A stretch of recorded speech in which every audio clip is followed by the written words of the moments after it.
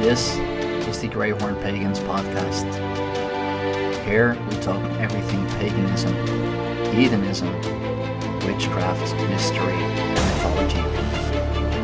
Sit back, relax, open your minds, and let us take you back to the days of our ancestors. Welcome everyone to the Greyhorn Pagans podcast.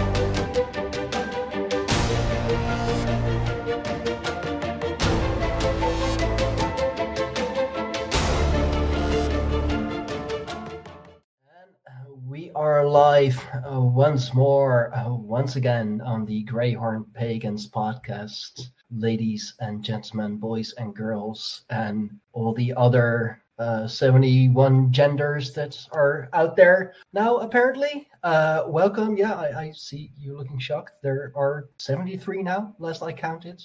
They went up 2 since you said 71 a minute ago? We found 2 whole new genders. That's impressive. At the rate we're going now, that would definitely not surprise me. Oh, at 78. 78. We are 78, ladies and gentlemen. The leaderboard is rising. Oh, I should have like a counter in the corner. Off to a great start.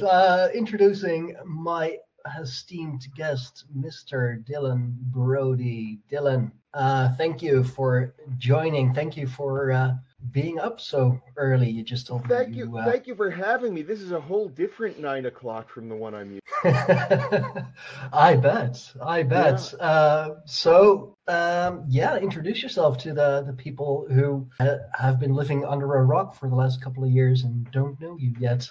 I'm Dylan Brody. I'm a humorist. I'm a storyteller. I'm a filmmaker. I'm an art, and I'm also a practicing druid. Studying to, be certified as a bard, and then move up through Ovate and druidry eventually. But even as I study, I consider myself a practicing druid, which is, how I stumbled into you. And I have a new book coming out in about 18 months. I'm just finalizing the contracts now about Merlin that is designed to use story and the modern fantasy novel format to bring basic ideas of druidry back into the zeitgeist. Yeah, because speaking of art, the art of druidry and being a bard, a storyteller, it's something that has been, I don't want to say suppressed, but forgotten for a long time, although it has been coming back around a little. There are people who are trying to reintroduce the art of storytelling, which is quite an art. Like I said before we went live, I watched your one of your comedy specials, and you have to keep the people engaged for at least an hour. And if you're not interesting, if you don't know how to bring it, people tune out after 5 minutes. But long before I was a storyteller, I was a stand-up comic. And as a comic, you learn to deliver a punchline every 15 seconds. It is assumed in television comedy and modern comedy that there will be at least a 4-to-1 laugh per minute ratio. It's the LPM. It's now moved up to 5 if you're doing television. And that has become sort of a standard for comics. It's why I don't call myself a comic anymore. I call myself a humorist and storyteller. But ultimately, as a storyteller, we're doing the same thing. It's just we're using sort of more nuanced devices to keep the audience engaged. I'm a charming fella.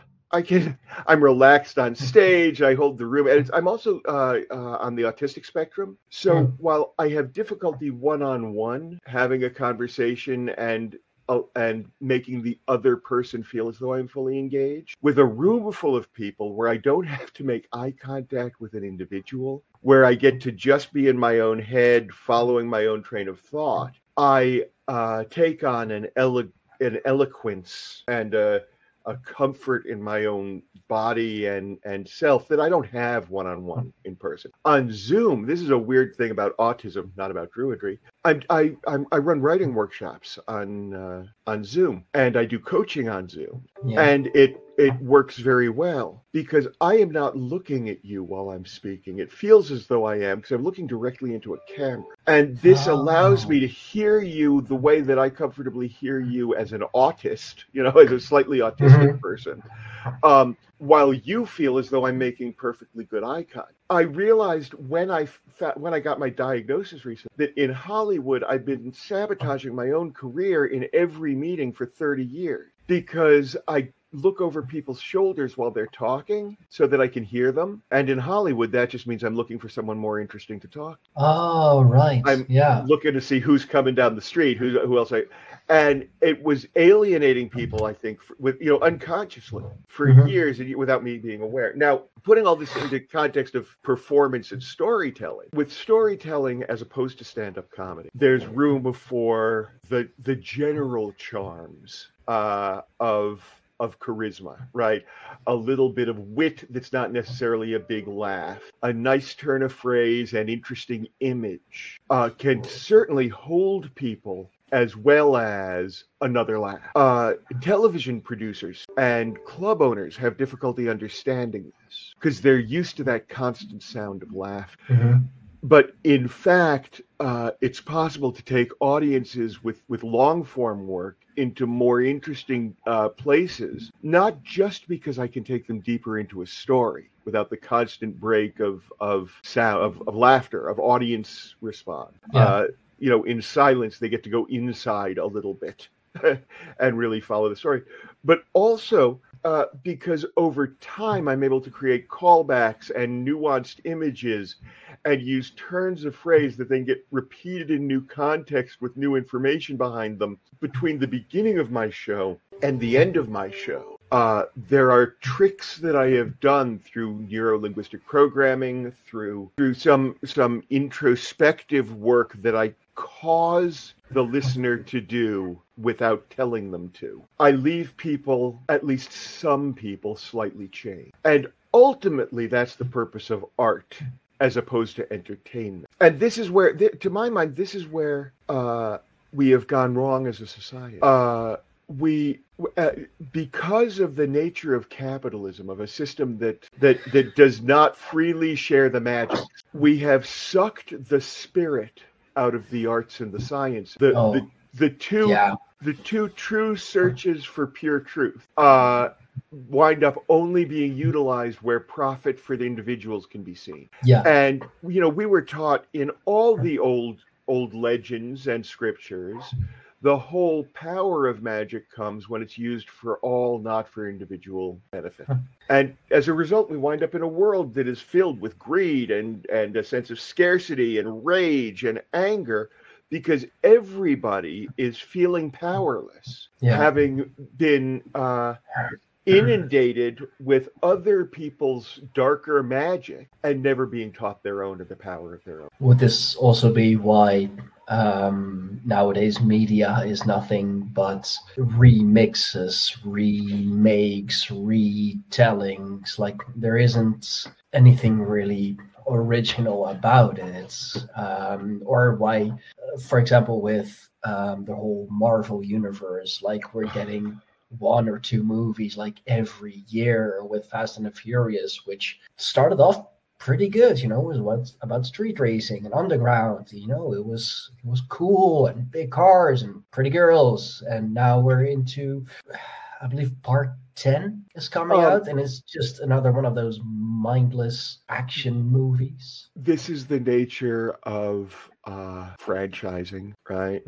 It happened with Lord of the Rings. It's happened with there are all the variations on the Harry Potter books, the endless Star Wars rehashes. This is the entertainment industry doing what it does, and because of unregulated capitalism, particularly in the US, the very idea of creation for an audience or for self-expression or for the reasons that one creates in the art have been diluted to the point at which the only purpose is to create a product that draws in money.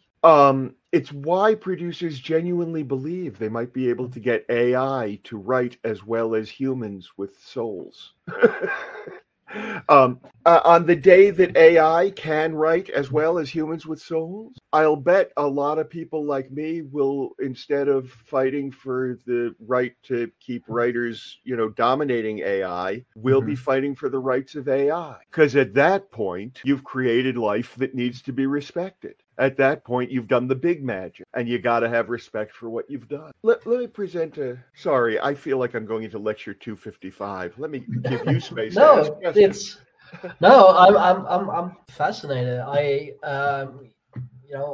from the Netherlands. We don't really have the entertainment industry that you have. We do have a couple of good stand-up comedians, or it's not comedy what they're doing here. They prefer to call it cabaret, which is slightly different. It's structured slightly differently.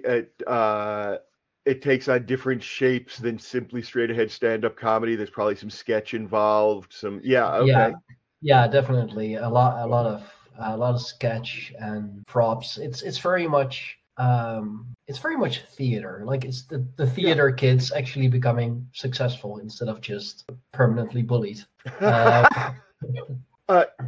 Well, let's talk about that a little bit, because I live in the heart of the entertainment industry.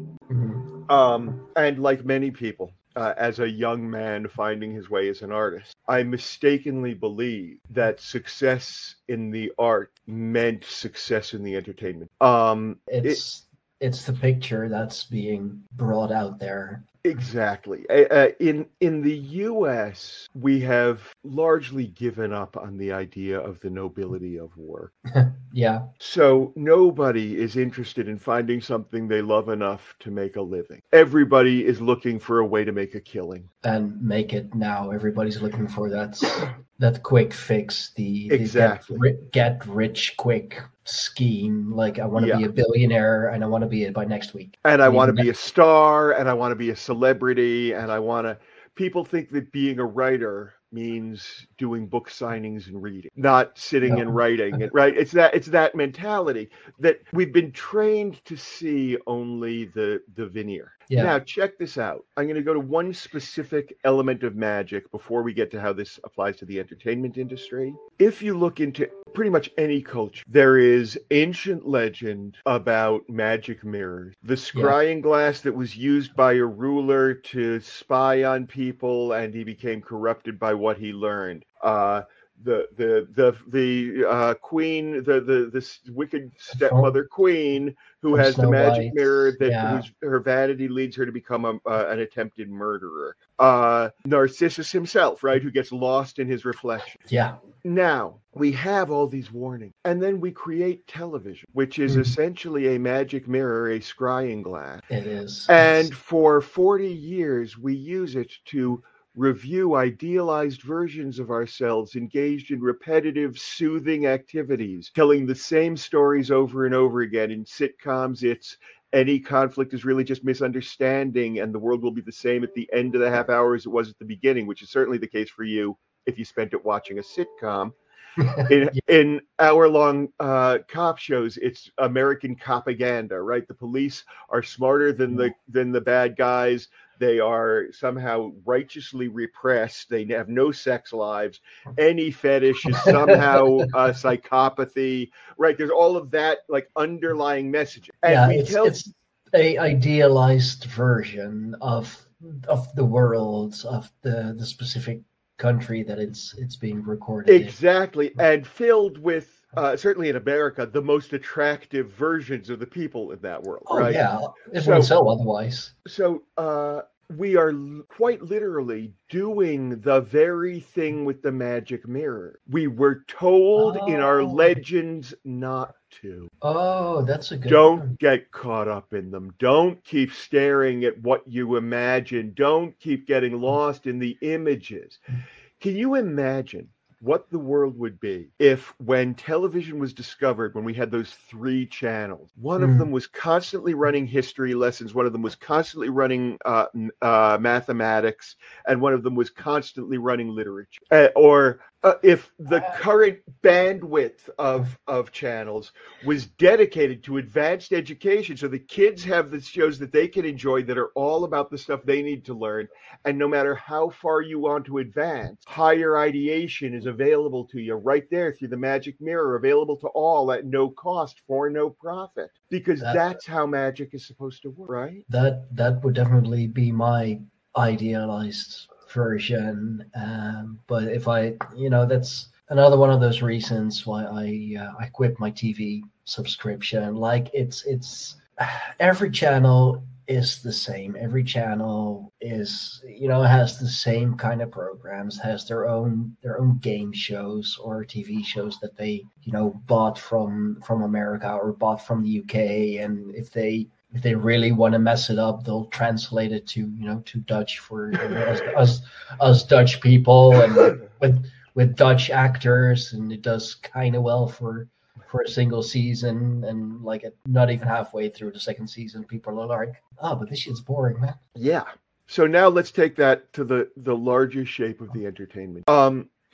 The arts and the sciences. Forgive me for snorting like that. It's morning. My sinuses are doing their thing. It's a very exciting time for me here in my office, and filled with self-loathing. And Don't worry, just keep going. Thank God you get to edit this later. The entertainment industry constantly devalues its own work in order to justify having no conscience.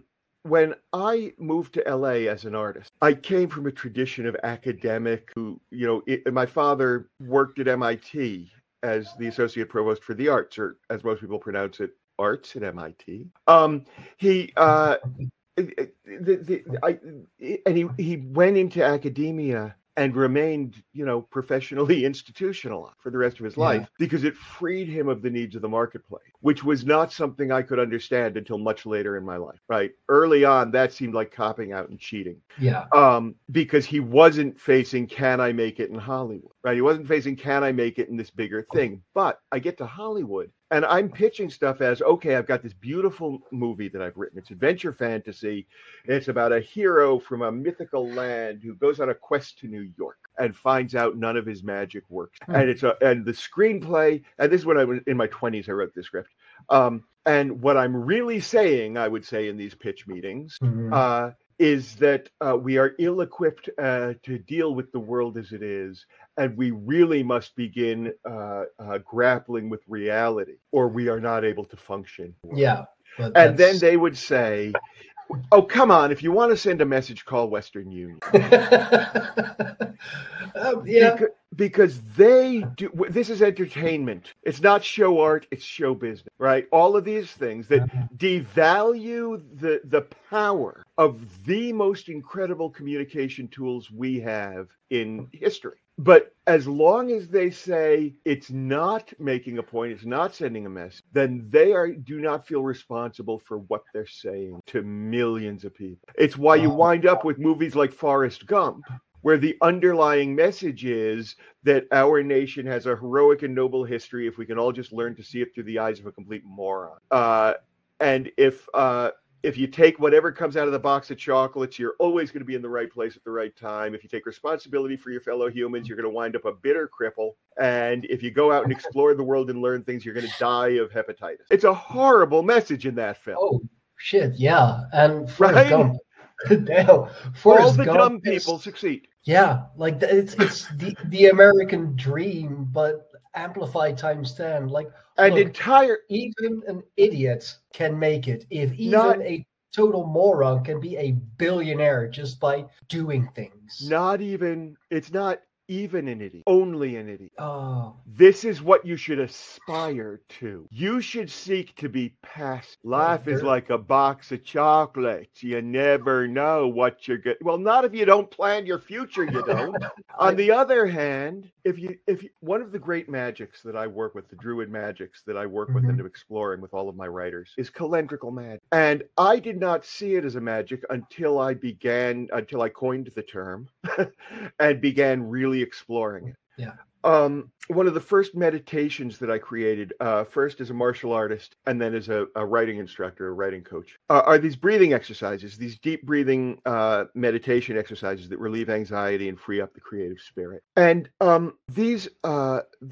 as we do these exercises and return to childhood and find our ability to learn new things, we discover that the human mind is rigged to explore and expand and learn. Yeah. We have been trained into passivity, into accepting what comes to us. Now, and in terms of yes, and in terms of calendrical magic, here's what I discovered. With writers who cannot get started on their first book, they don't know how long it's going to take them, and it becomes this anxiety creating darkness in the future. And one of the imageries I was using in the breathing exercises revolved around this idea that the future is this darkness that we're moving into, and that as long as we consume oxygen, we cast light, so we're going to be okay, right? Yeah. We're going to illuminate each moment as we move into it, and as we develop our arts. Hey, child of Ash, welcome. As we move into the future, we will illuminate as we go, and if we utilize the arts, we will illuminate for others. What I began to realize is that as I set things on my calendar, when I go into that state, each point where I have a meeting or an appointment or a deadline becomes a point of light in the darkness, a moment when I do know where I'll be in the future. Oh, now that's not a point of anxiety. Now I have lampposts set along the path ahead of me, and some of them may flicker out, and I may miss a deadline, and things may go wrong. But as long as I am making decisions and saying, this is the date on which this happens, this is where I will be then, I am doing the magic that brightens my future, instead of accepting what comes out of the box of chocolates and sitting on a bus stop waiting. It's a good one. It's powerful magic. Yeah, no, I like that, because everybody is always scared of what the future might bring, especially the future that we're being presented now, which is Animal Farm, 1984, Brave New World, and also somehow kind of Terminator. And we brought it on. You know, the thing you imagine is the thing you create. The thing you assume is the thing you create. Yeah. I have a whole song at the end of my new solo show about the idea that we might look to brighter futures instead of griping about the heat. That's a lot of people are going to die. You know what? There's too many people. We have shifted partly because of the capitalist system that is a mandatory involvement Ponzi scheme. So you constantly have to have an influx of new people at the bottom, right? Started with Catholicism, reproduce, except the smart ones. You guys come into the church and become celibate. Stupid people, reproduce, right? Because you can tell them everything and they'll believe it. Yeah. But you guys who have intellect, come on in. I'll teach you to read. We'll talk about cool shit. This overpopulation. When I was, I think I was 8 or 9. I could figure out the math. I'm not going to. In the 1970s, there was a study that said that the globe can support 3.7 billion people. Oh, we're well past that. There was a Mad magazine cover with the Earth with a sign that said 3.7 billion or bust. We were on our way to it. It was a big concern. Silent Spring had come out. We knew we were destroying the planet. And then that information got silenced. The moment information starts getting silenced, we enter a dark age, right? The Catholic Church did it. Oh, there's scientific information that could change the way we think. We must suppress new information in order to maintain a structure. As soon as the oil industries, the petroleum industries, the church, all the forces of regressivism began concealing new scientific and misinforming the public to maintain a power structure, we entered a dark age. For 40 years, I've been saying we needed to engage our most innovative, creative selves in order to enter a renaissance. I forgot that a plague comes in between. Oh, right. Yeah. When the plague hits, we're confronted with our mortality, with our connection to the whole system, right? Yeah. Yes. We are going to vastly deplete the human population. Maybe we can deplete it to the point where we can learn this time to be a symbiote instead of a parasite, part of a system rather than dominating us. So you could say that you have read a book or did a show about that, about the COVID years? Well, the show, not exactly. The show ends, it deals a little bit with the COVID years, and then it deals with where we go moving forward. It uses the Druid triptych. Okay. Do you know the Druid triptych? Do you know what I'm talking about when I say that? For your Still, viewers. still for learning your about viewers, Druidism. Okay. Sure. There's an ancient poetic structure. I will tell you the story that I tell my students, although it's kind of made up. There's a bunch of stuff that I treat as, I call it intuited history, where I lay legend onto stuff that I learn because I am intuiting my way towards spiritual truths about the ways in which language and the arts can change the mind and the culture. Now, the Druids existed in a time before most written language, right? There were some symbols that were regularly used. They had the Ogham alphabet. So they actually had forms of written language which seemed like which were vast magic. Yeah. When I can put, however I do it, whether it's leaves strung on strings between trees or figures drawn on a board, if somebody can look at it and understand an unspoken idea, it's like, they had where Christians teach their children to repeat the same prayer every night on their knees and maybe list some friends that they want to pray for by the bed. The Druids had this triptych. The general structure is 17 lines, 11 lines, 1 line, 3 stanzas. It's a poem. Although what I really say is the first segment is the longest, the second segment is shorter, and the third segment, 1 line. Okay. I have been, I am, I will be. Those are the stanzas. I have been a hawk on a high hill. I have been the dust of stars. I have been a worm burrowing in the earth. I have been the god who kindles fire in the head. I have been instructor and student. I have been mage and fool. I am a facilitator of workshops. I am a writer. I am the one who can be counted on in time of trouble. I am the creator of flickering dreams on a screen in the dark. I will be the creator of great imagery that changes world. Right? That's the structure. I have been, I am, I will be. Now, in this time of Druidry, children were taught this as a structure that would change over the course of their lives. You are not static. You do not speak to your God in the same way every night because you are not the same every night, and you are not speaking to God. You are speaking to you. What have I been? What am I? What do I aspire to? And in this way, we become controllers of our own destiny, of our own fate, like calendrical magic. All of these ideas, and that's that thought that our evening prayers, if we would call it that, becomes an ever-changing, evolving work, allows us to think differently about our place in the world. We're not growing up to be something. We're just growing. I do like that thought, because that's something that I have been struggling with myself. Like you'll hear everyone always saying things like, oh, I knew from when I was a little boy that I wanted to grow up and be that. And, I always had this childhood dream of doing this or going there. And, then there is me. And I'm like, don't think I ever had those dreams. I don't think I even, talked to my parents about it. And I was like, Mom, ever really told you or Dad, like, hey, when I grow up, I want to be this, I want to be a fighter, a pilot, whatever. She was like, no, I don't think you ever did. And it's for the longest time for me, it felt like that was something that I was missing somehow, because that's what you're supposed to have or something. I don't know, but now I'm just accepting it. And wonderfully freeing to me.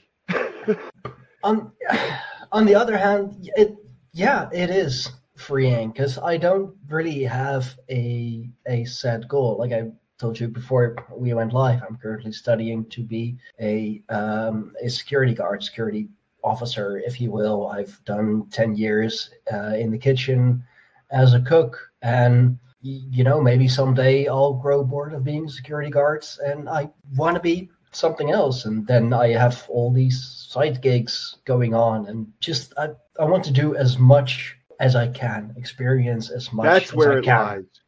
That's where it lies. You just hit it, Stein. You want to do as much. I think one of the great mistakes we make with children, and we've been doing it, for is asking kids what they want to be when they grow up rather than what they want to do. It's the difference between the active verb and what I think of as the soft active verb, the participle, the simple existing, rather than thinking in terms of how we want to affect the world or what we wish to accomplish or experience. We are trained to think in terms of what we want to become that will then be static, a title, a uniform, a costume. Very box thinking. And listen, when I was a child, I wanted to be an actor and a comic. That's all I wanted. And I learned how to perform stand-up comedy and how to write jokes and how to do jokes. And I toured for 15 years as a comic. And I was pretty good at it. And I got a little bit of television. And I began to discover that it felt cheap, right? The trick of how a joke worked became easy. I felt like I was taking advantage of people by forcing my will upon them through an intellectual act of bullying, sort of, with each show. Enjoy listening to podcasts and ever wonder, can I make a podcast? But it seems so complicated, and good audio production can take time. What if there was a way to create an amazing podcast easily? Well, now there is. Introducing Podcasting Made Easy from Podtastic Audio. My production team will handle your entire audio production, allowing you to be the star of your show. This is Podcasting Made Easy. How easy? Well, so easy, you don't even have to press record. Now that's easy. Your listeners are waiting. Let's deliver. Sign up for a free strategy call today at podcasticaudio.com/easy. And I had become the thing I wanted to be, and I didn't have quite the financial and the industry success that I had imagined when I was younger and didn't understand any of it. But I was good at what I was doing, but I was no longer enjoying it, right? And I had to figure out what would come next. And interestingly, I've never really thought about this because I never realized until this conversation that there was a point at which that was a set of skills that I owned, right? I am that. I can do that when I need to. But I have no interest in being that as central to my identity. My interest shifted to what I do from who I was becoming, which I think makes perfect sense because as a child, you don't know who you are yet. And you need to sort of find out. And then once you find out who you are, then you get to decide not what to be, but what to do and how to use who you are, where the identity fits into the larger scheme. Let's talk about those jokes for it because this is really interesting. This is when I started to discover Druidry.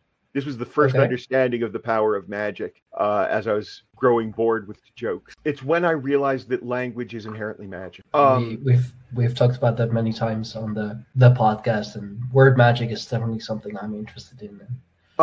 When I tell a joke, I have realized it is a spell. It is a small spell. I give the setup. I give the punchline. An entire room full of people goes back in time a half a second, figures out where they were confused, catches up at the same time, and they all have the same thought at the same time that was never spoken. That's how a joke works, right? Yeah. It's that realization that I have caused them to have this. It's that I felt stupid, now I'm smarter. It's why laughter feels very much the same as aha. Yeah. Right? Now, the Druids had something called a satire, that's spelled with a Y, that could disempower an unjust ruler, a cruel warlord, a tribal leader that they didn't like, what have you. A few words generally rhyme that made it spoken in public, made it impossible for people to have the same respect for this. It's probably the origin of the modern limerick. There once was a fellow from Kent who... right? Yeah. It was essentially a rhymed, clever insult. You ridicule someone in public, and they are undermined for authority, right? It's why our former president, the Orange Moron, cannot take a joke. It's why Nixon sent the FBI to threaten David Steinberg for the joke that said his face is a foot, because they can sense that there is power in these jokes, that it can change the way people think. Right? Every time someone uses one of these jokes to reinforce a stereotype or a trope, they further embed that in the psyche. That's dark magic. Advertisements that create an imagined problem that they then solve with a product you must pay for, and then close with whatever the act now call to action is that makes you reach for your credit card. Dark magic. It's dark magic. It is. It's funny. I've actually been kind of binge watching the series Mad Men the last couple of days, which very much is about advertisement and all, and it's kind of scary sometimes. It's the use of powerful magics to manipulate the mind, in that case, purely for consumerism.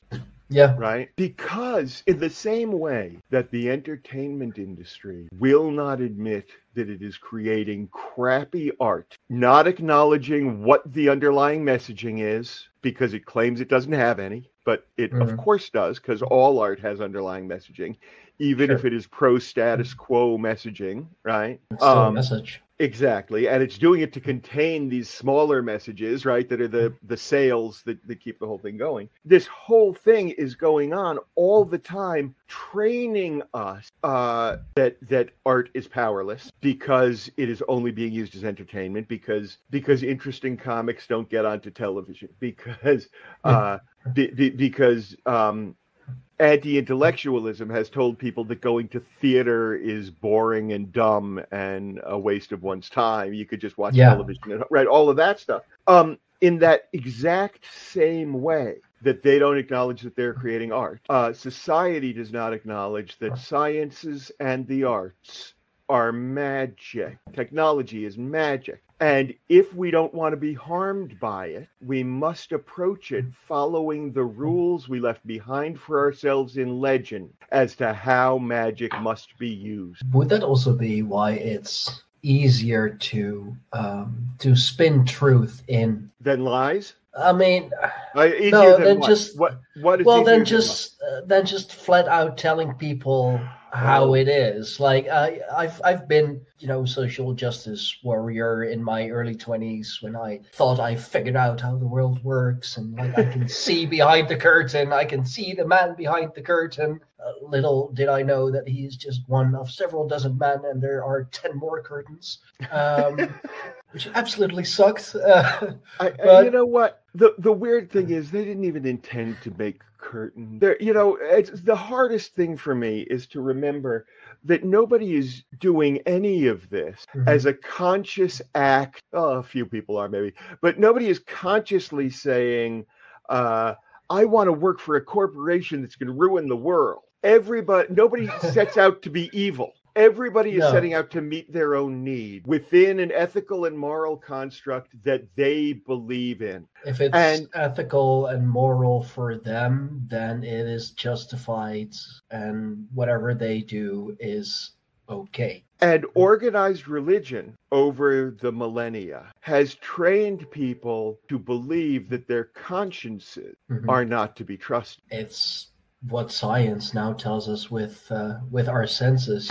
Just because you see those things happening doesn't mean that it's actually happening. It's much more nuanced than that, but you're not a scientist, so you won't understand. Just let us do the thinking. We have the answers. Don't worry. Just sit back, consume product, and be excited for next product. There's a lot of that.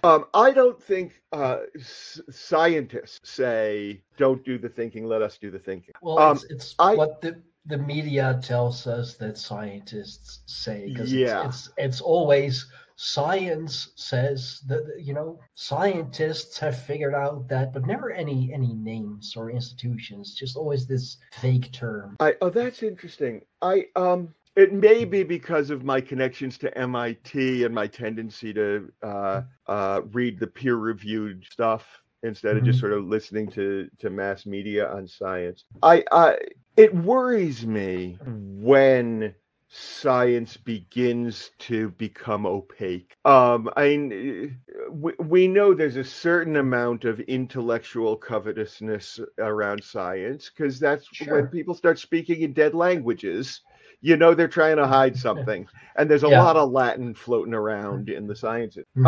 At the same time, within the sciences, as within the art, there are those who are driven to the pure work, who don't get the coverage that the big study by the Rand Corporation gets, because they do the study and then they put money behind marketing. Whereas the scientist who's seeking the truth is spending his day, opening muscles and looking for the tiny specks and making notes on them and getting excited about things that he doesn't know how to tell the story. She doesn't know how to tell the story about. And doesn't have the money to hire a marketing department to tell everybody these specks in the muscles mean that we've put too much formonuhaldamide into the ocean, and we have, that's not. There are always those whose consciences draw them toward the pure discovery, the truth, the pure work, the effort. Sure, there are still those scientists, and I'm not saying that all science is bad and that we should just give up and everything and return to the dark ages, like science, like too late, we're there. Oh damn. Okay, well, right. Yeah, we really are. The idea that we knew when I was a child that we were polluting the planet, that we were overpopulating, that we were just breaking. We broke the planet and we didn't take out the Warren, and we saw it coming. Yeah. And instead of taking any kind of action, the power structure held tight. But culling 20,000 cows will do the trick, and switching from gas-powered vehicles to electric vehicles. Yeah, but I mean, it's going to help, but it won't undo it. Oh, no, we won't undo it, but we will move forward. We're within 10 years of cold fusion. Then we have to deal with a whole new set of ethics. Because what do you do when charging someone for electricity is as absurd as making us pay Prometheus's household a royalty every time we light a match? I like that point. If electricity is a naturally produced, naturally available energy source, right?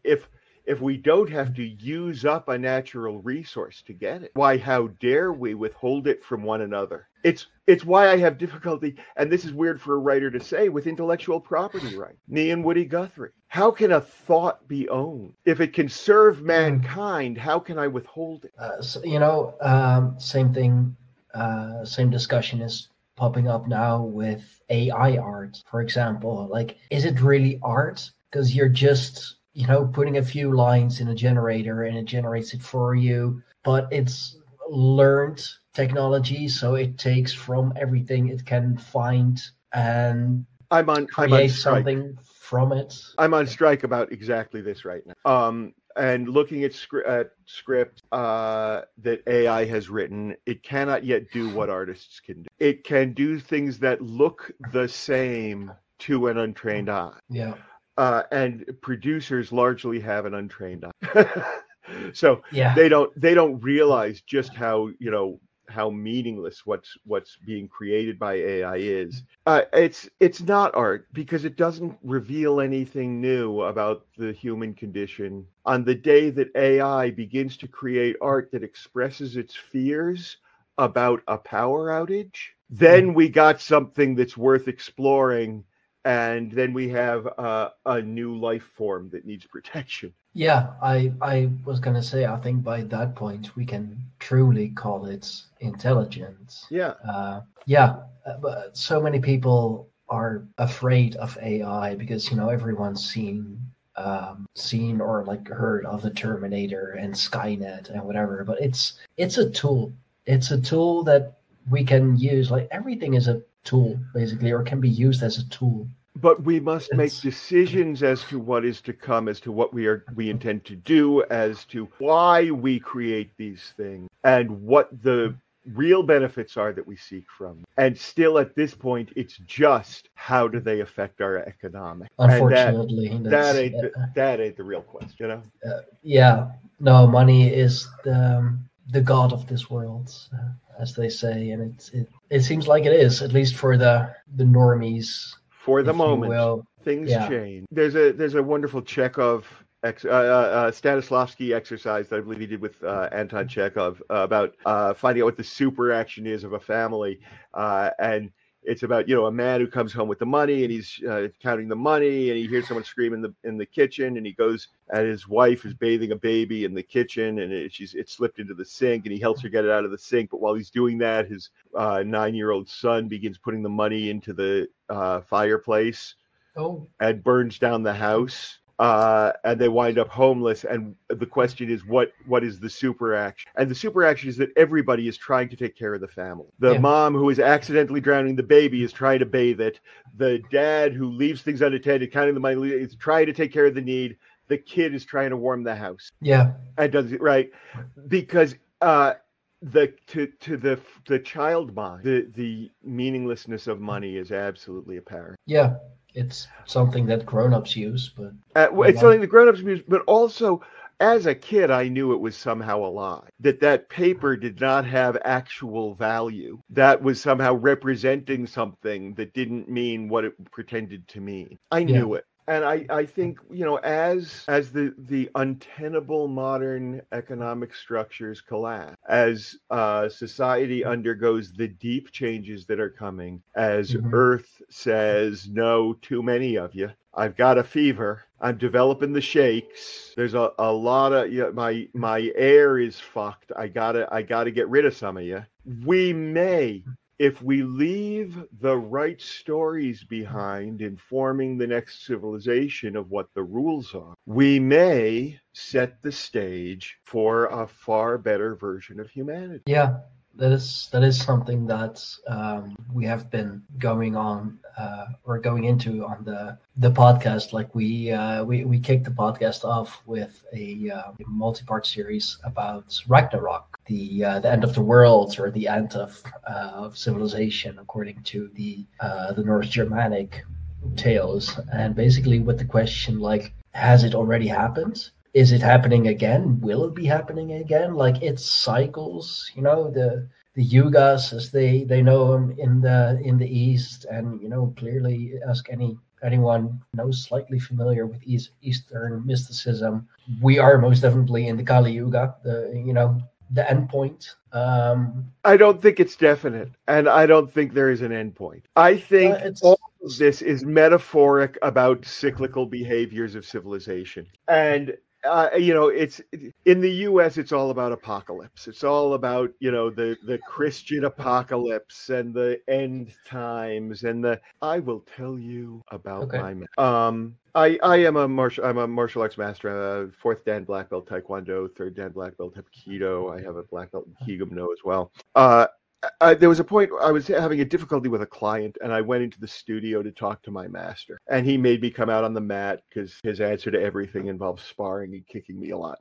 And at one point, as we're sparring, suddenly he came toward me with his fist drawn. Eye contact, fist drawn. And I felt myself, like my breath caught, and I froze for a moment. And he said, aha! This is the lesson. The universe is not. And he said, when all you focus on is the fist, it becomes the universe and you will encounter. This space here is all space that is not a fist. This space out here is space that is not a fist. Move into any of that space and the fist is not a problem. And for 30 years, well, more than that, during the 60s and early 70s, there was a span of optimism, of futurism. Close Encounters was really the end of that era, but all the Star Trek stuff, the original Gene Roddenberry vision, a lot of Ray Bradbury's work, a little of Heinlein's work. This is really forward-looking stuff. How does the world change? How do we grow up as a civilization? Once Reagan came in and the Christian right took over, we became a death, and the end of the world became the fist that is the universe. And all science fiction became about empire building, about zombie hordes, about about death, about ends of times, and about desolated and barren landscapes. And then we built that fist, and we kept building it, and we kept, because hey, once it had made some money, keep telling that story. Once it's made some money, keep telling that story. It makes people nervous, keep telling that story. Until it became the fist we were moving toward. We had no choice between. If we tell different stories, we can change the way we see the world, and we can change. That's. I'll have to think that one over, but I do understand it. Don't ask me to explain it, but I do understand it. It's a good one. It's, it becomes what you focus on, as you said earlier, which is quite coincidental, because myself and my fiance, who is American, she's unfortunately at work at the moment, because at least one of us has to work for a living. Can't just do podcasting all day. Money has to be made. But we actually recently started our own. Well, we call it our manifestation journey, because we have a certain goal in mind. She really wants to come over to Europe, to the Netherlands, together with her family. But there's a lot that has to be done for that, and I'm not even just talking about paperwork and all that, but a lot more has to be done for that. So we are trying to really put our mind to that, which is easier for it's I'm not going to say that it's easy, but we complete each other nicely in that way. She is always the emotional one. I've always been the rational one. So whenever her emotions get too high, and her anxiety starts to play up and all, and it's like, oh babe, like I don't know what to do, because this is happening, that's happening. I'm like, babe, we're focusing on this one thing, right? Yeah, but all these other things, that doesn't matter for now. This is the goal. This is what we're working towards. Have you put a date on the calendar? Not I'm going yet. to suggest that you figure out, take the time to figure out, what do we need to put into place, about how long do we think that'll take. This date it happens. It will change the way you think. It'll change the way you behave, and it will change. I'm not as spiritual as one would think of a druid. Someone once told me, I needed a vision board. I said I would put up a picture of a vision board, and if a vision board manifests, I'll give it some thought. I'm not that guy, but I have discovered that when I choose and you miss deadlines, you don't always get it right. Mm-hmm. But the reason we resist doing it is that we can feel the power of the spell. We can feel, it's like magnets where the positive ends don't quite want to come together. When you try to put the date on a calendar for something that you don't feel you can accomplish by that day, you feel the resistance, that push. I don't want to be lying in ink, right? Because we can feel the power of the commitment. If you put down the date, then you start to break down, what do I need to have done by what date then, if that's going to happen on that day? And your brain automatically starts breaking down the steps. And it's no longer an amorphous span of time. Well, we just have to get all of this done, and then we can figure out when. This is when. Now we have to get all this stuff done. I like that. I'm definitely gonna present this to her as well. It works. What does your chest say? All shall fade. It's you can take it. I try to take it both ways. Give a bit of a positive spin on it. That positive things, good things come and go. So do bad things. Yep. Nothing really sticks. And it's it comes meta, and goes, ebb and flow. Over time, your tattoo is going to fade. That's true. That's really cool. That's true. I didn't even consider that one, but that's very true indeed. Nice. Listen, I don't know if you're interested. I don't know if any of your people would be interested. I don't know how many people listen to you or how far away. I am doing on the 21st of this month, I'm doing a summer solstice free write. And if anybody wants to participate, you can go to activevoiceproductions.com/summer-solstice. I don't know why summer-solstice needs to be all lowercase, but it does. And you don't spell out hyphen, because that would be stupid. Oh, no? Okay. summer and then a hyphen and then solstice. At Actwise Productions, I do this on the solstices and the equinoxes. I just do a free open show up and write with me. And I would love to have you if you want to show up. The exercises we do may help you find on the page what all you want to do while and beyond you become the time that you become a security guard. I'd love to join. I would absolutely love to join. I am trying to find the link so I can put it up in. Would you like me to put it in? Is there a chat window? I don't see where the chat window is. Yeah, we have a private chat as well. I'm putting it there for you. Thank you.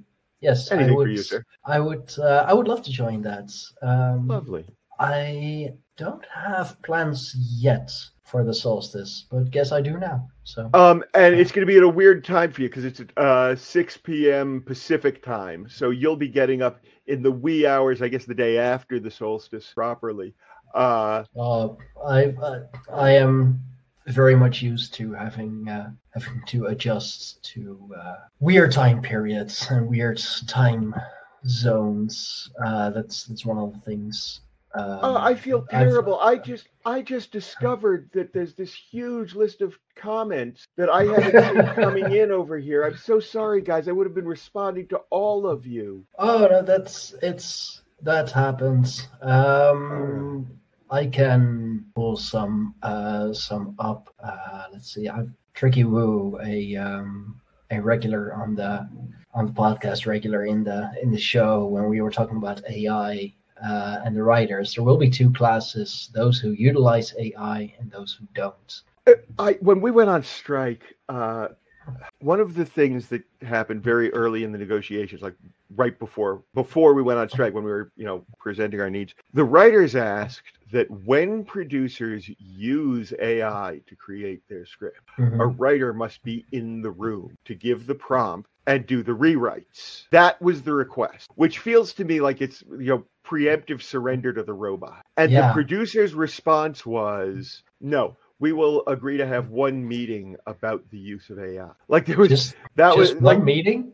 Yeah, we will have one meeting about that. We will not do anything to guarantee any job security, even as you are acknowledging that the world has changed and that we will be using these money-saving devices. But all we will agree to is at some point we will talk to you about it. Wow, yeah, that does sound very very Hollywood. It's like we'll talk about it once someday in the future when it's become inevitable and it took me 10 years. It took me 10 years to understand after I moved out here that in Hollywood, yes plus time equals no. Yeah. If they're putting it into the future, then it's like, we're not interested. Oh, yeah. We'd love to talk to you about this. Can we put something on the calendar for a couple of months from now? No. Let's do that tomorrow. Yeah. No, that's very true. And Child of Ash, Joshua, good friend of mine, tribal elder, about twisting the stories and the narrative, that when Rome... It started with the story of Romulus and Remus, twins, find a lot, just as the triple goddess or triple deity. They twisted every principle he used when founding Rome. They perverted the stories of him to justify terrible things. And that seems to be a very much a trend as well. What we spoke about, nobody goes in wanting to corrupt a system or work for a corrupt system, but nobody sets out to be a bad guy. Nobody sets out to be except Steve Bannon.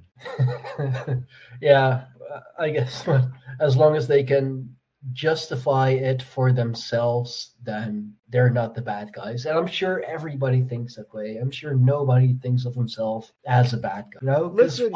Why would you think of yourself as a bad guy? That's a dumb thing to do. I'm sure there are people, in my country who would think of me as somehow evil and satanic because I believe in utterly unchristian things, Oh, dear. How satanic. Child of Ash 420 posted a thing about the gateway experiments with MK Ultra. There's a thing that comes up in my show. I just understood that when you click on that, it comes up down here. That's cool. Look, Yeah. it's magic. You learn something every day. When I was a kid, I heard a high-pitched tone at the back of my head. And I asked my dad about it, and he taught me the word tinnitus, and said not to worry about it.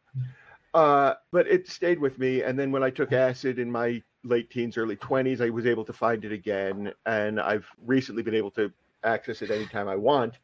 And I explored it a lot during an ayahuasca ritual that I attended a year or so ago. And I've been aware of this thing for a long time. And I've been reading some fantasy novels in which the author deals with the idea of frequency and vibration as key technologies / magics in the world that he's created. And when I was in my 20s, I found Robert Monroe's stuff. He did a lot of work with binaural sounds, where by having different sounds in each ear, slightly off pitch, you create a vibration that the brain tries to rectify, and it changes the way the brain works depending on what frequencies you pair. And at the time, I didn't think of it, but more recently, as I was exploring the sound in the back of my head, I became aware of it, the connection. Hi, everyone. This is JJ, the co-founder of Good Pods. If you haven't heard of it yet, Good Pods is like Goodreads or Instagram, but for podcasts. It's new, it's social, it's different, and it's growing really fast. There are more than 2 million podcasts, and we know that it is impossible to figure out what to listen to. On Good Pods, you follow your friends and podcasters to see what they like. That is the #1 way to discover new shows and episodes. You can find Good Pods on the web or download the app. Happy listening. And as I looked more into him, because I first found him in my 20s, someone gave me tapes. They were cassette tapes of these hypnotic binaural meditation things. Cassette tapes, remember those? Yeah, they came it was 12 of them. I think they came in like a small briefcase looking thing. So now we have the internet, right? As I was doing some binaural stuff because I do use those sounds sometimes, and I went, I wonder what happened to that guy. And I found out that he was part of the MKUltra experiment before the Monroe Institute. Yes, before he went on to do the Monroe Institute, before he went on to create all of that stuff, he was part of those. I don't think it was the Gateway experiment, but he was exploring frequency and psychic phenomena. And again, we don't acknowledge. We call it technology so that we don't have to think about it as magic. It's a famous quote. I've seen it so many times. I totally forgot who wrote it, but technology sufficiently advanced appears to the observer. Is indistinguishable from magic. Yeah. I think it's Arthur C. Clarke. It might just be. It's either Arthur C. Clarke or Isaac Asimov. Ooh, that would be an Asimov quote. Look it up. Oh, later. I gotta Google it. I gotta know. Yeah, no, that's sufficiently advanced. There we go. That is. It's not telling me. It should be telling me right away who that is. Arthur C. Clarke. Score. Yes. I believe I get a point. Yes, you do.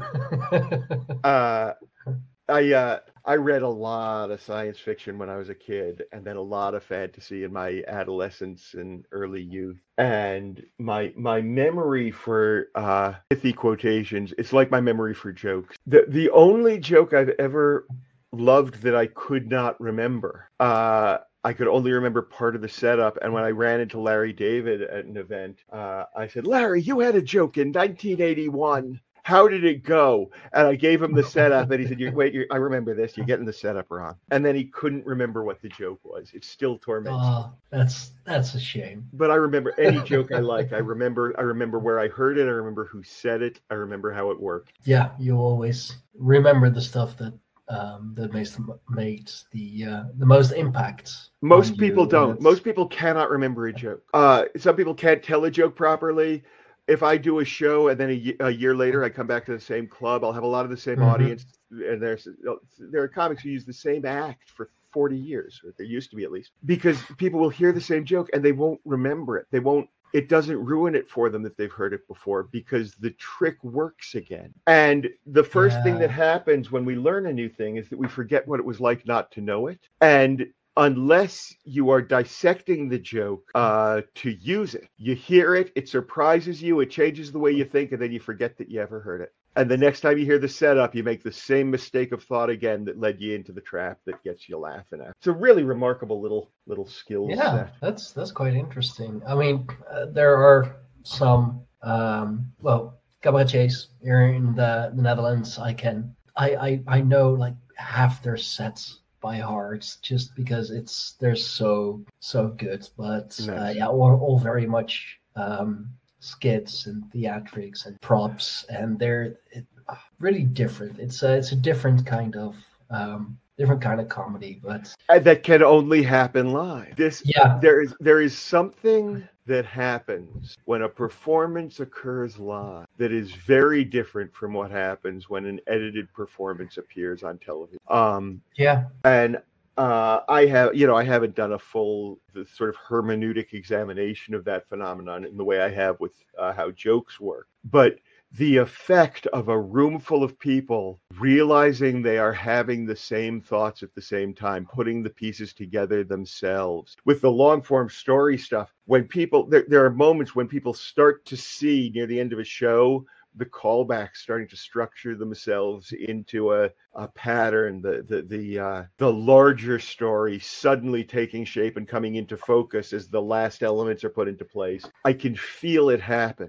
And once one person goes, the people around them realize there's something to be looking for and start finding you feel it. And it cannot happen alone in a room with an electronic device. No, it's so much. It's so different. Just the whole atmosphere, the energy in the room, or just hearing sometimes even just the wave of laughter from the people in the front who get it, then all the way to the back as the energy just like spreads through the room. And I've been to a few cabaret shows. I've been to some live shows, and especially with the props, when they bring out the props, it's also that sense of anticipation. Like, okay, what the hell is he bringing on stage, and what is he gonna do with it?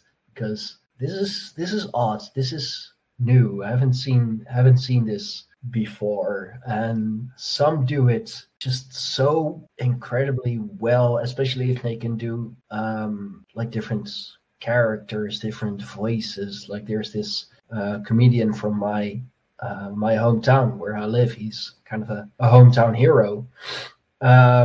Incredibly ADHD. Like he goes a million miles an hour. Well, a good hour, and still manages to keep his audience interested, even though there's this one show where he quite literally interrupts himself, does another skit by like pretending he is being someone from like the 5 o'clock news, and then when that skit's done, goes right back into the story of what he was doing and what he was telling, and people are still engaged. And I think that's so cool if you can do that. Like interrupt yourself, do something else, go back to what you were doing, and people still love it. I work a lot with nested flashbacks in my story, where I begin one story and then it leads me to a memory, and I'll tell that story, and then I return to the story I had begun, only now it's informed by this other stuff, right? That my history is now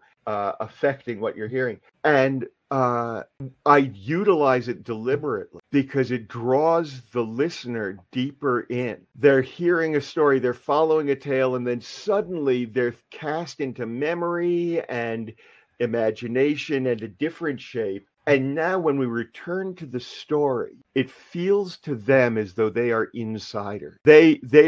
They're already up to speed with where we are. Now there's new information, and now we're just coming back to this thing that we're already discussing. And it creates this sense of continued intimacy. The reason that a callback works so well in comedy is when you have a punchline to a joke, and then later the punchline is reused under a different circumstance and gets a new laugh. It's because that has become an inside joke shared by everyone in the room. So a kind of intimacy has been created amongst all these strangers in the moment. There's a thing that I talk about. This is not in any way paganism connected, but it's comedy connected, so we'll go with that.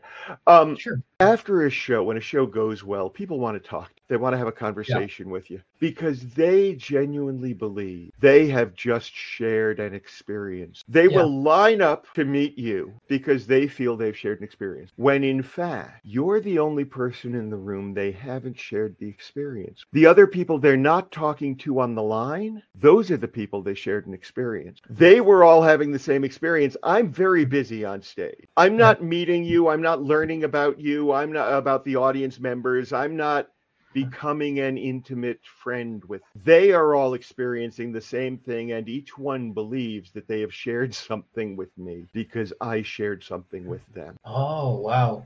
It's cool. Yeah, it really is psychological trickery in a way, but it's that's very cool. It's very interesting. I never thought about it in that way.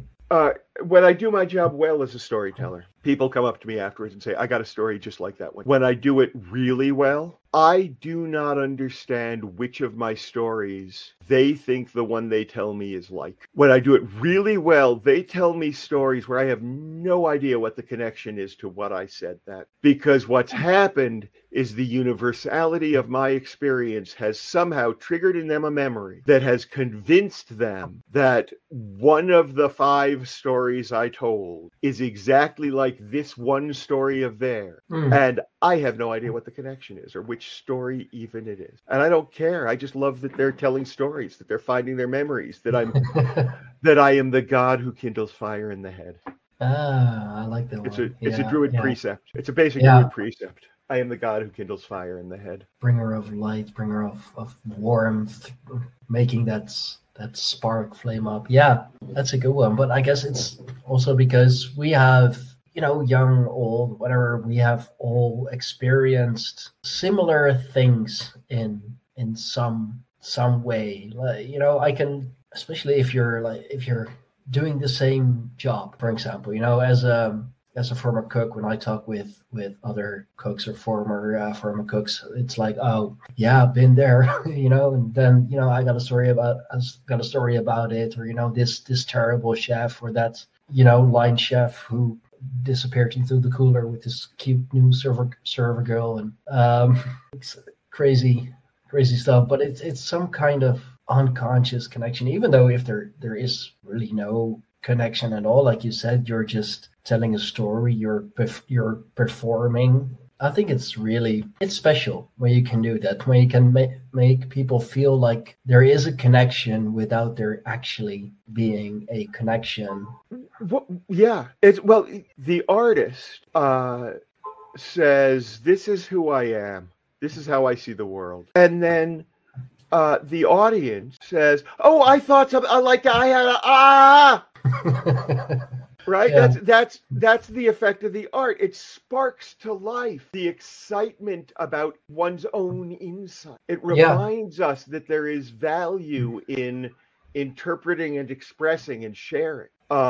And then when it becomes a tool for the status quo, then it becomes a sopophoric. It becomes a way of turning off the epigenetic switches for creativity and innovation. A way of working the magic into a sleeping potion. We think we're learning when we're watching the news. We think we're becoming more informed. In fact, we're just sort of entertaining the part of us that likes to be outraged or intrigued. Thinking we're so intelligent and thinking, and we think we're somehow decompressing and relaxing when we watch fiction on television. And in fact, we're just actively participating in our own indoctrination. And losing yourself in another world, someone else's life. You're, as you said, you're experiencing, or you feel like you are experiencing it with them. But nobody watches a sitcom, nobody watches an hour-long television drama and says, oh, that happened to me. No. Oh, that's just like when I was at work and suddenly we all had this weird misunderstanding that lasted for 30 minutes and then was over. That never happens. That's just like when a helicopter crashed into my place of business and somebody lost a leg. No. No. No, that's exactly it. Or what I guess best example of all would be Seinfeld, which is a show about nothing. Well, that's not entirely true. It's a show about judgmentalism and cliquish. It's not a show about nothing. It's a show about how comics are kind of dick. It pretends to be again. It's the thing the entertainment industry likes to do. We're not saying anything. It's not about anything. Yes, it is. Yes, it is. It's about how we think we're smarter than everyone. We think we're smarter than everyone. We think we're better than everyone. Someone who talks too close must be cut out of our lives. Somebody whose hands are too big must be cut out of our lives. Somebody who talks too slowly must be cut out of our lives. Somebody who, and we'll give a name to this trait that we disapprove of, and then we'll ridicule them behind their backs. That's what the show was. And then you get upset and outraged when you have no friends left, nobody who wants to do anything with you because, hey, you're just going to be a judgmental prick afterwards. Yeah, or suggest watching television or talking about that really funny Seinfeld episode. And that is the opposite of what happens in a room live. In a room live, something electric happens. And it's one of the comics whom I argued most with in my youth, Sam Kinison. Do you know who Kinison was? Yeah, I had a feeling. Oh, yeah. I believe I do. I believe, yeah. He was a big deal in the 1980s. He died in the late 80s or early 90s. He was one of the reactionary right-wing comics at the same time that Andrew Dice Clay was coming up. This guy was a wonderful joke writer, but he was a Southern evangelical at heart. He came out of the evangelical church. His dad was a minister. He had worked in the tent revivals, and he could work up the energy of a tent revival. He would do it. He would pace the stage, and he would sweat, and he would take you on a ride with his jokes. And then sometimes he would just scream his rage at women. Are you married? Are you thinking about getting married? Think about what it's going to feel like to wake up every day to this week. Oh! Like that was all he did, was he shocked people with the amount of screaming rage he had. Yeah. By using vulgarity and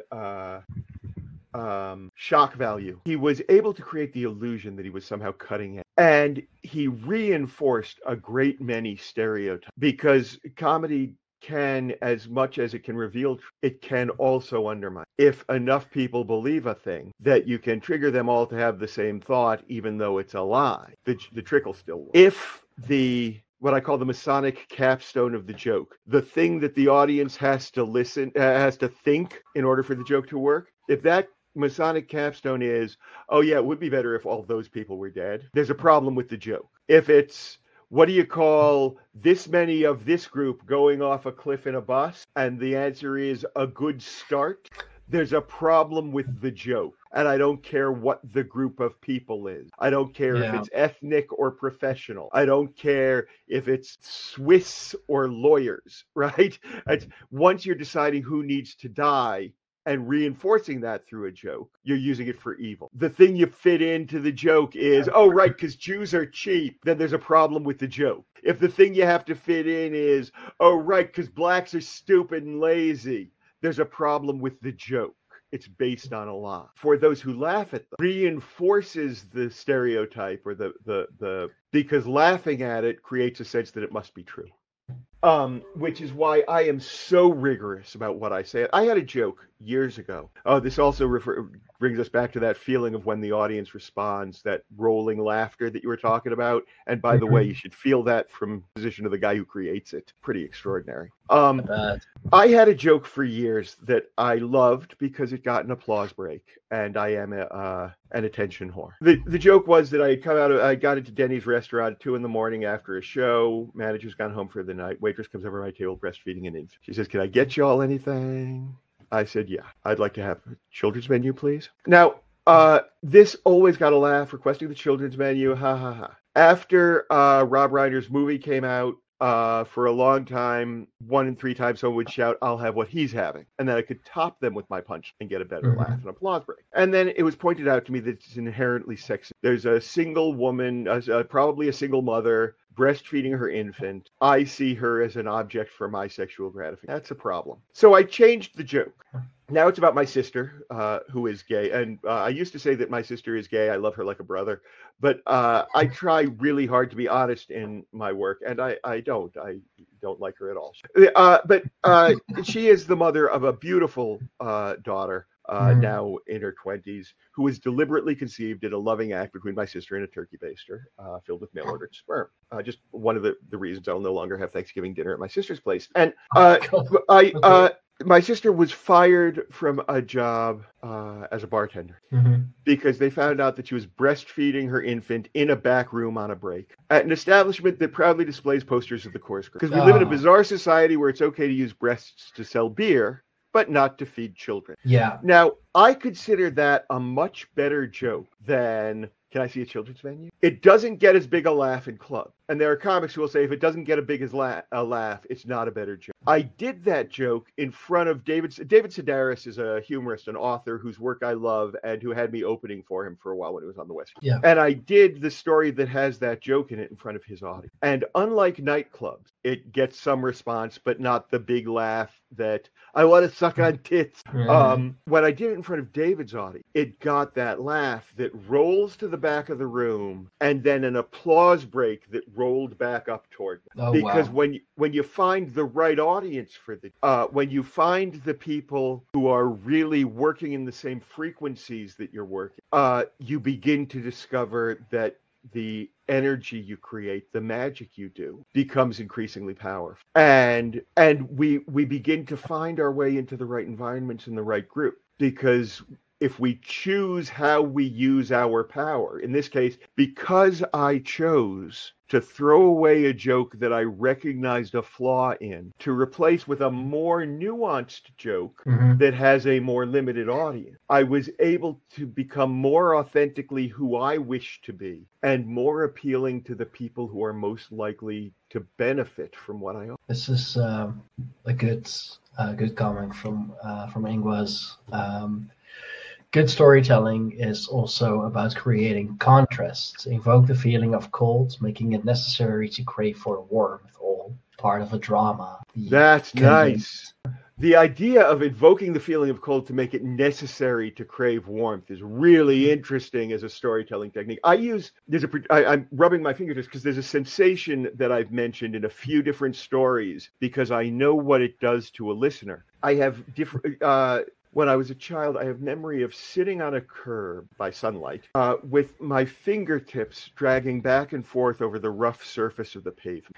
And that sensation for me, once I discovered it as a memory trigger, I put it into things. I realized that it is the nature of the friction that allows people to fall into that memory instantly. And when he talks about invoking the feeling of cold, I don't know if Ingwas is a he or a she. Yeah. When the white stork on green talks about invoking the feeling of cold, I had never thought about the idea that it causes people to crave warmth. But I do know that once I've made them feel cold, I can make them think anything I want. Bless you. Bless you. Thank you. No? Yes? No? Because at that moment, once I've made them feel cold, I've taken literary control of their limbic. Yeah, and if that's... Wow, that goes even deeper. That's it's that powerful a magic. It is when magic. I slow down the breath of it. You watch More or Less Marshall. I close that with a breathing exercise, which is a very weird thing for a storyteller in comics to do. When I slow people's breath and send them into essentially guided meditation as a group, I am altering their physiology. I can feel it from the stage when the front of the audience synchronizes their breath. They don't know they're doing it. But as they're breathing together, they all start to fall into the same rhythm. They become the single entity that they appear to be to me from the stage. That's really cool. I did watch that show right before we get on. I wanted to have some idea of what you do, of course, and that's really special if you can, quite literally, just by not even by asking them, but just by telling them, like, close your eyes, breathe deeply, and they do it. They have voluntarily given you control over, well, basically one of their most important motor functions, breathing. It's a huge act of trust. the breath of life, quite literally, and you're taking over that control, or not even taking it over. They're giving you that control just because you told them, like, hey, you can trust me. And then I don't betray that trust. Yeah. There's no pranking.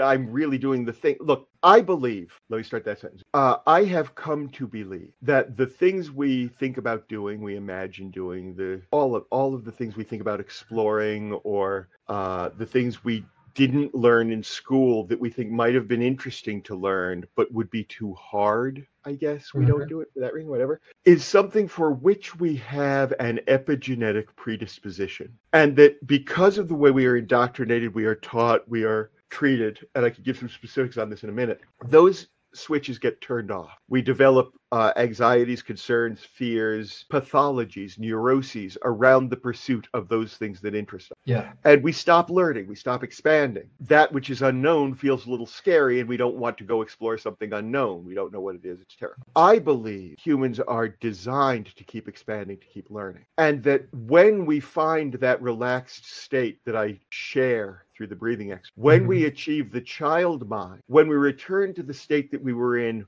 when we were learning constantly, before we were told that you will continue to do this until you're 18 and then you're a grown up and you stop, we initiate the flow of energy through those epigenetic switches. And by continuing to go at something, we can flip them on.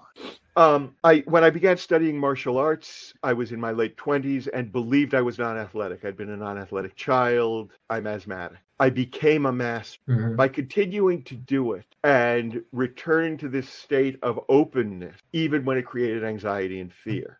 My next solo show, premiering on June 20th at the Improv in LA at 9:15. My new show has music in it, songs with the guitar.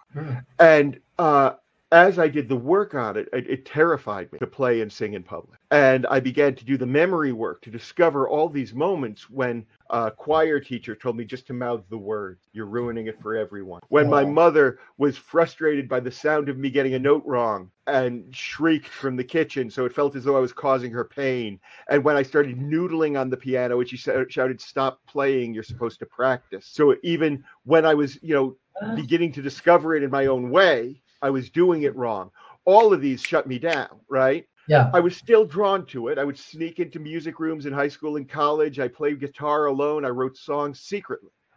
Played them for friends, for my wife. To do it on stage just filled me with the terror that most people feel when they have to make a speech, right? I would get trembly in the way that I don't when I'm doing. Yeah. But I could tell that I had the epigenetic capacity for it because I'm drawn. And I sought out an instructor in guitar. And I sought out an instructor in voice. And by forcing myself to work past the anxiety, I created a new show that has the music in it, that's going to do new things, that's going to use new tools to change how people think. I suspect the next thing after that show will be learning some things about financial life and how that works under capitalism, and then I think physics, right? Okay. And I don't know what comes after that, and all the while I'm studying bardistry and druidism, right? Because there's no done. No. You don't get a black belt and then quit training. You get a black belt and then start training for the next degree or the next style.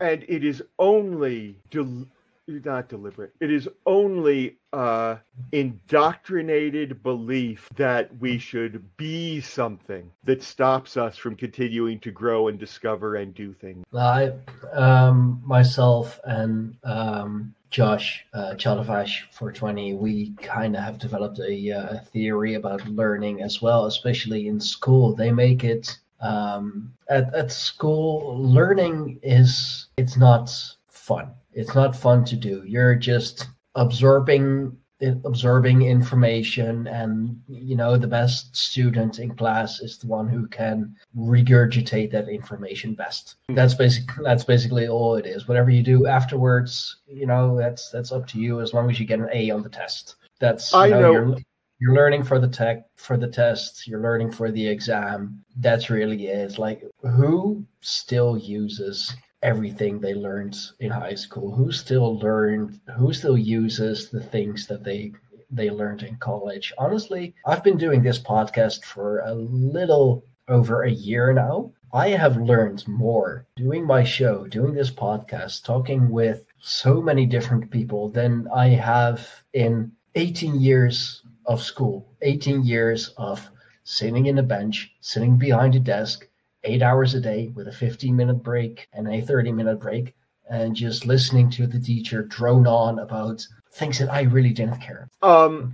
Yeah, I don't know what the public school system is like in the Netherlands. Frankly, I don't know what the public school system is like now in the United States. My wife teaches in the public school system. I have some idea, and it has changed since I was in the public school dramatically because of the anti-intellectualism, the deliberate effort to demonize Child of Ash. Yes, it's a factory worker prep center. Our public school system was designed to create compliant, reliable workers. Menial laborers. Isn't that what the old Rockefeller said? I don't want a nation of thinkers. I want a nation of workers. Yeah. And, to some degree, it's interesting. I think a lot of humans are designed, are really enjoy hard work, physical labor. And there are people who really enjoy that. It can be very rewarding, definitely. But what we don't have is a system that allows people to find what they enjoy and do it for the reward of doing it. We have a system that encourages people to find whatever position allows them to make the most money without feeling discomfort in their psyche. And I don't think that's a good way to accomplish anything important. I'm a big fan of discomfort. It's a really good growing tool, really. I mean, nobody likes discomfort. Nobody wants to feel discomfort. Nobody wants to go into that unknown future because, as you said, we don't know what lies beyond it. We don't know what's going to happen, but we want to know, and we want to know before it happens. But we don't, we can't, so therefore we're just That's a lie. Things. That's a lie. You can know what is coming if you decide what you will be doing. And it's so hard to recognize. It's so hard to get out of the habit. We don't know the future. I do. I know that tomorrow I'm having lunch at Marmalade at 1 with a friend. I know that piece of the future. Yeah, I know that on Sunday I am going to the screening of my film, my first film, at the Marina Del Rey Film Festival. Awesome. I know that. That's what I'm doing at that time. I know pieces of the future. And the most successful people, those wealthy people who build companies, they're not going with the flow. They're making a plan for next week. They're figuring out how their time is being used. They are defining their future instead of awaiting it to find out what it is because they can't see it. It's something as you said, I need to get out of that habit because I know damn well what my future is gonna be like. Heck, here on StreamYard, on the online studio, I have a whole list of things that are in my future, people I will be talking with in the future. So you know some things about the future, and now you get to make decisions. Now that you can see that, now you get to make decisions. What do I want to have in my future? How do I move forward toward that? That's really what did you call that? That magic practice. Calendrical magic. The magic of the calendar. The magic of the calendar. Looking ahead, putting dates on things, creating a spell of time. Calendrical magic. I like that. I love that. That's definitely something, with your permission, of course, that I will try and introduce into the tribe of the Greyhorn Pagans, because I think we can learn a lot from that, because as you said, we're always we can see the future, we can plan the future, but if you want to accomplish something like the tip you gave me with my fiance coming over here to Europe, don't be vague. Don't be around that time, somewhere in the summer of summer of 69, I don't know, then she should be here. It's so you're being very vague, and you're saying should, as in there is a possibility that she's not. Yeah. That's it's something I'm still learning. She's the magic practitioner. She's the witch. I'm a heathen. So, but we learn from each other. Absolutely. It's lovely that this idea to me that you will adopt that and share it, because I don't talk a lot. I don't have a lot of people to talk to about the pagan stuff. I talk about the business. I talk about the arts. I talk about because this stuff I work on in my own journal, and I use it to help try to save the world in the small ways that I can. And I so rarely really get to discuss the inner workings of it, and the idea that my calendrical magic might start to take root and really start to move forward is exciting. Think about it this way, man. One of the very first things we know of the ancient pagan is that they understood solstice. General people knew that it gets really cold and dark for a long time, but then it tends to get warm again. And then somebody had the ability to say, no, this is when it is at its coldest and darkest. What you should do is you should celebrate with a lot of light just to get through these dark days. I promise you, the sun will be reborn. And then Christianity comes in and says, oh yeah, let's make that the birth of the sun. Well, S-O-N instead of S-U-N. It's a spelling issue. Yeah. I mean, literally and magically. I'm actually I am writing a book myself about all of these things, with the main thought being, how do we apply ancient knowledge in this modern world. Okay. Let me know if you want coaching or workshops. That's what I do. Oh, I definitely. I would love to. I have your contact info now. So if I have any questions, I'll be sure to contact you. It's a major project, and never imagined that I would. I do love writing. Both my late brother and my younger sister, they are script writers, or my brother was a script writer. My sister still is a script writer. She'll actually be graduating from the Amsterdam Film Academy this year. Actually, her movie, the ticket sales for her graduation movie are they should be going on sale the 20th. So very, very proud of them. And being creative, and especially with writing, it's something that really runs in the family. It's something we're really good at with Sinterklaas, the typical Dutch Flemish holiday. It's kind of like Dutch Christmas. Santa Claus, Sinterklaas, it's all derived from it. But my dad used to or still does write most of the letters from Sinterklaas, just because he's so good at it. And he'll show off every now and then and just be like, okay, Dad, we get it. You're good. Okay. But yeah, it's a love we share. It's a love that has been definitely has been passed down through the generation. Yeah. Yeah, the genetic predisposition that can take over in the arts, in gymnastics. There's a woman with no legs in California. She's an aerialist. She does silks, right? She does the gymnastic silks. She flies around for some circus. She was born without legs, put up for adoption in Romania, adopted into the U.S., and wanted to do gymnastics. So her parents said, okay. So this legless girl sort of bounces and flips on her hips and does all this stuff and becomes a gymnast, and then grows up to become this thing. Her hero is a Romanian Olympic gymnast. Turns out, it's her sister.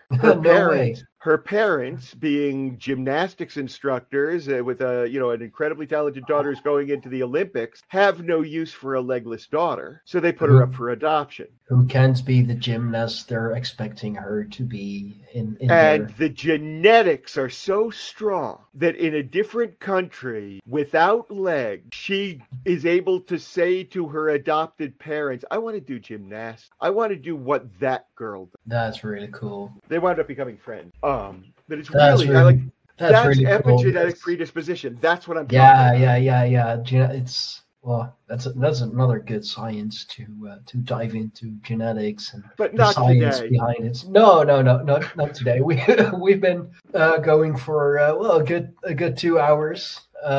That's what happens when you just have a good conversation going. It happens. This is what I realized. I'm autistic and I have deep dive interest in things. And once someone starts asking me about them, I won't shut up. I do this about the martial arts. I do it about paganism. I do it about comedy. My special interests just happen to be ones that other people can tolerate me talking about. I'm just going, there are a lot of different kinds of dinosaurs. They're the big brontosaurus ones, and they're the, my interest is in dinosaurs, comedy.